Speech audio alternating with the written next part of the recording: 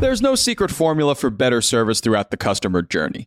But there is the all-new Service Hub from HubSpot. It makes it infinitely easier to scale customer support and increase retention. By bringing service and support together in one powerful platform, you can deliver the best experiences for your customers and your teams. Free up time for your reps to focus on complex issues with an AI-powered help desk. Proactively drive retention with customer health scores that help keep your business ahead, stopping churn in its tracks. And give your entire go-to-market team the data they need to operate as one unified, powerful front. Also, you can easily support, strengthen, and grow your customer base. Secrets out. HubSpot Service Hub is a game changer. Visit HubSpot.com/service to do more for your customers today. Howdy, folks. It is Tuesday, September 20th. I'm Jacob Cohen here with Rob Litterst, and this is the Hustle Daily Show.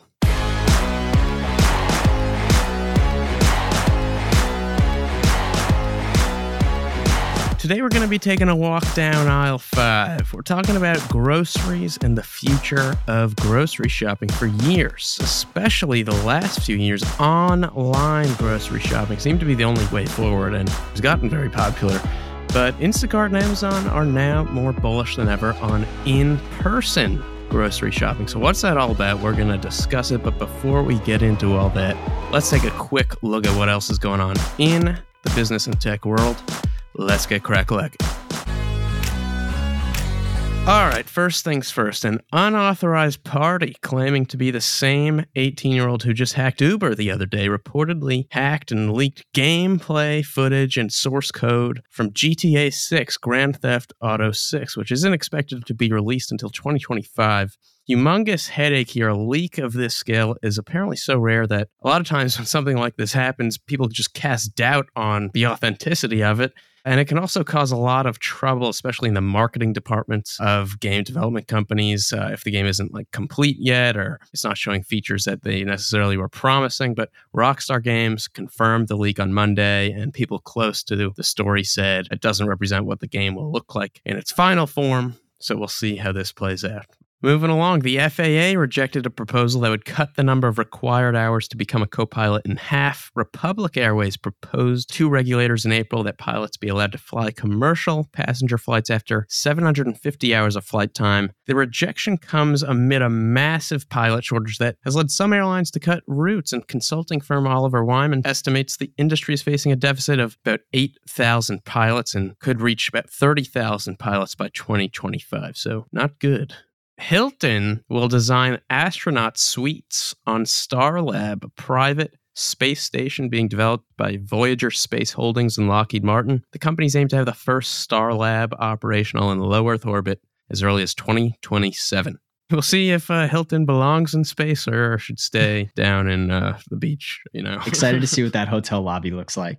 All right, and lastly, McDonald's will reopen 3 locations in Kyiv this week with increased safety protocols. The company closed all 109 Ukrainian locations after Russia's invasion there. I'm sure they will turn this into some kind of commercial for the Super Bowl, Big Macs saving the day in a war zone or something. I don't know. All right, and Rob, you wrote about some interesting data on closed captioning, right? I was very surprised by this data. So if you think about audio transcription tools, they kind of break down into 2 purposes. So there are subtitles, which help viewers understand audio that's spoken in a different language that they don't understand. And there's closed captions, which help people that have hearing loss understand what's happening on the screen. If I ever have subtitles on the screen, it's usually accidental, and it usually takes me 10 minutes to figure out how to turn them off on my TV because I'm just an absolute neophyte. But getting to the data, a recent survey from Preply looked at subtitle usage by generation. So Gen Z, 70% of respondents said that they use subtitles and captions, which is just crazy to me. That's high. Yeah, that's like a wild majority. For millennials, it was 53%. And if you compare that to Gen Xers, which was 38%, and then baby boomers, which is 35%, you would think that those generations would ultimately, being older, maybe have more hearing loss and would use subtitles more. It's these younger demographics that are using subtitles like crazy. And it's just this really kind of counterintuitive finding. But then when you realize what's kind of happening in the marketplace, it all seems to make sense. Yeah, that is interesting. I've actually noticed myself starting to use subtitles more. I don't really know why. Oh, yeah? I used to hate subtitles. And now I'm like, I don't know. Sometimes I can't understand half the words people say on TV anymore. I just need to read it. Even The Sopranos, sometimes I was like, what are they talking about? Like, I literally can't understand them right now.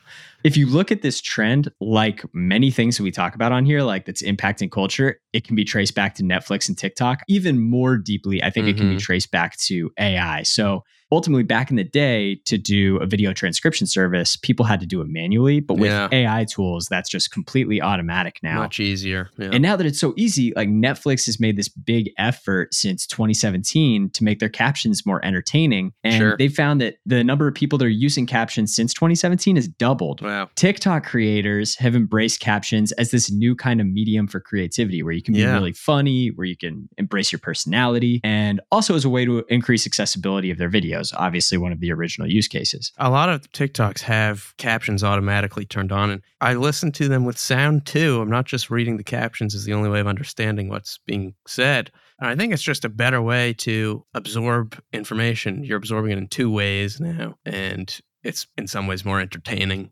Words flying on the screen. It's like a much simpler version of Amazon's Whisper Sync. Whisper Sync is when you read a book on your Kindle and you simultaneously listen to the Audible book. So like you listen to and read the book at the same time, and it's supposed to like really improve comprehension. Oh, that's really weird. Yeah, I can't imagine doing this. Like I think it would totally up my reading. Like I don't even think I'd be able to understand anything. The big perk, though, of this is people can watch videos in public without pissing other people off. Like when I used to take the train and the bus into work and people would be watching videos on their phone and I could hear it out of earshot, oh, it would drive me crazy. Yeah. So if that means that that's going to happen less, then I'm all for captions. Keep them going. Exactly. All right, JC. And you did a little bit of digging on a topic that's near and dear to both of our hearts. Groceries. Yeah, so let me ask you this. If you were walking on the street and someone asked you what Instacart is in 2 seconds, like what would you say to them? Grocery delivery. Exactly what I wanted you to say.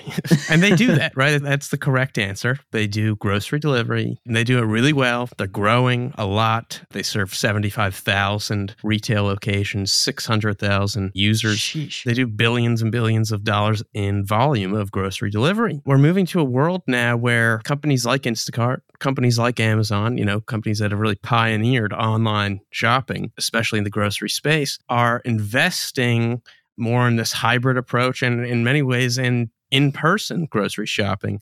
The headline here is that the company announced something called Connected Stores, very tech buzzword name for something. Love it. It's their platform basically to seamlessly bridge all their operations software that they now offer grocery stores with some hardware products, like something that they built called the Caper Cart, which is a smart cart, has scale sensors, a screen, scanners, so you can order things from the deli counter while you're shopping. You can navigate to whatever aisle the salad dressing's on. You could check out from the cart, all that stuff. Necessary? I don't know. Does it improve the experience? Maybe, but it's cool. Then they also introduced carrot tags, which are these e-ink price tags that have QR codes and LEDs on them. So you're walking down the aisle, you're looking on the Caper Cart for your salad dressing, and it'll blink to you on an LED from down the aisle so you know where the salad dressing is that you want. Pretty neat. Love that. It's far from the first to try its hand at some of these gadgets and gizmos, but they are, I believe, one of the first to be able to implement this kind of hardware with a full service software platform at real scale to make a really great experience for both the shoppers and the retailers. And the question is, where is this all headed? Is it worth it? Why is anyone doing this? So, of course, it's headed where all mass market opportunities and tributaries flow, the Amazon. Amazon's foray into food runs really deep. It extends far beyond their almost $14 billion acquisition of Whole Foods. It extends deep into the shopping experience here and things like delivery and payments. Amazon has spent years perfecting its Just Walk Out tech that it's white labeled, which lets you literally just take something off a shelf and walk out and it knows what to charge you for. They have recently introduced palm scanning for payments at checkout counters. And they're expanding Amazon Fresh, which is literally just their large-scale supermarket chain. They have 44 locations now and counting. But there's also this company yesterday that raised $100 million called Swiftly One thing they do is build brick and mortar grocery apps for just like local kind of grocery chains. Nice. They apparently cover 10% of the US market, which is pretty remarkable. Big picture, you have companies like Instacart and Amazon who, as I said, pioneered online shopping. And we have them being extremely bullish and investing tons of money in a future where you're still walking down the aisles, holding your breath, walking past the seafood counter, you know? Yeah, every time.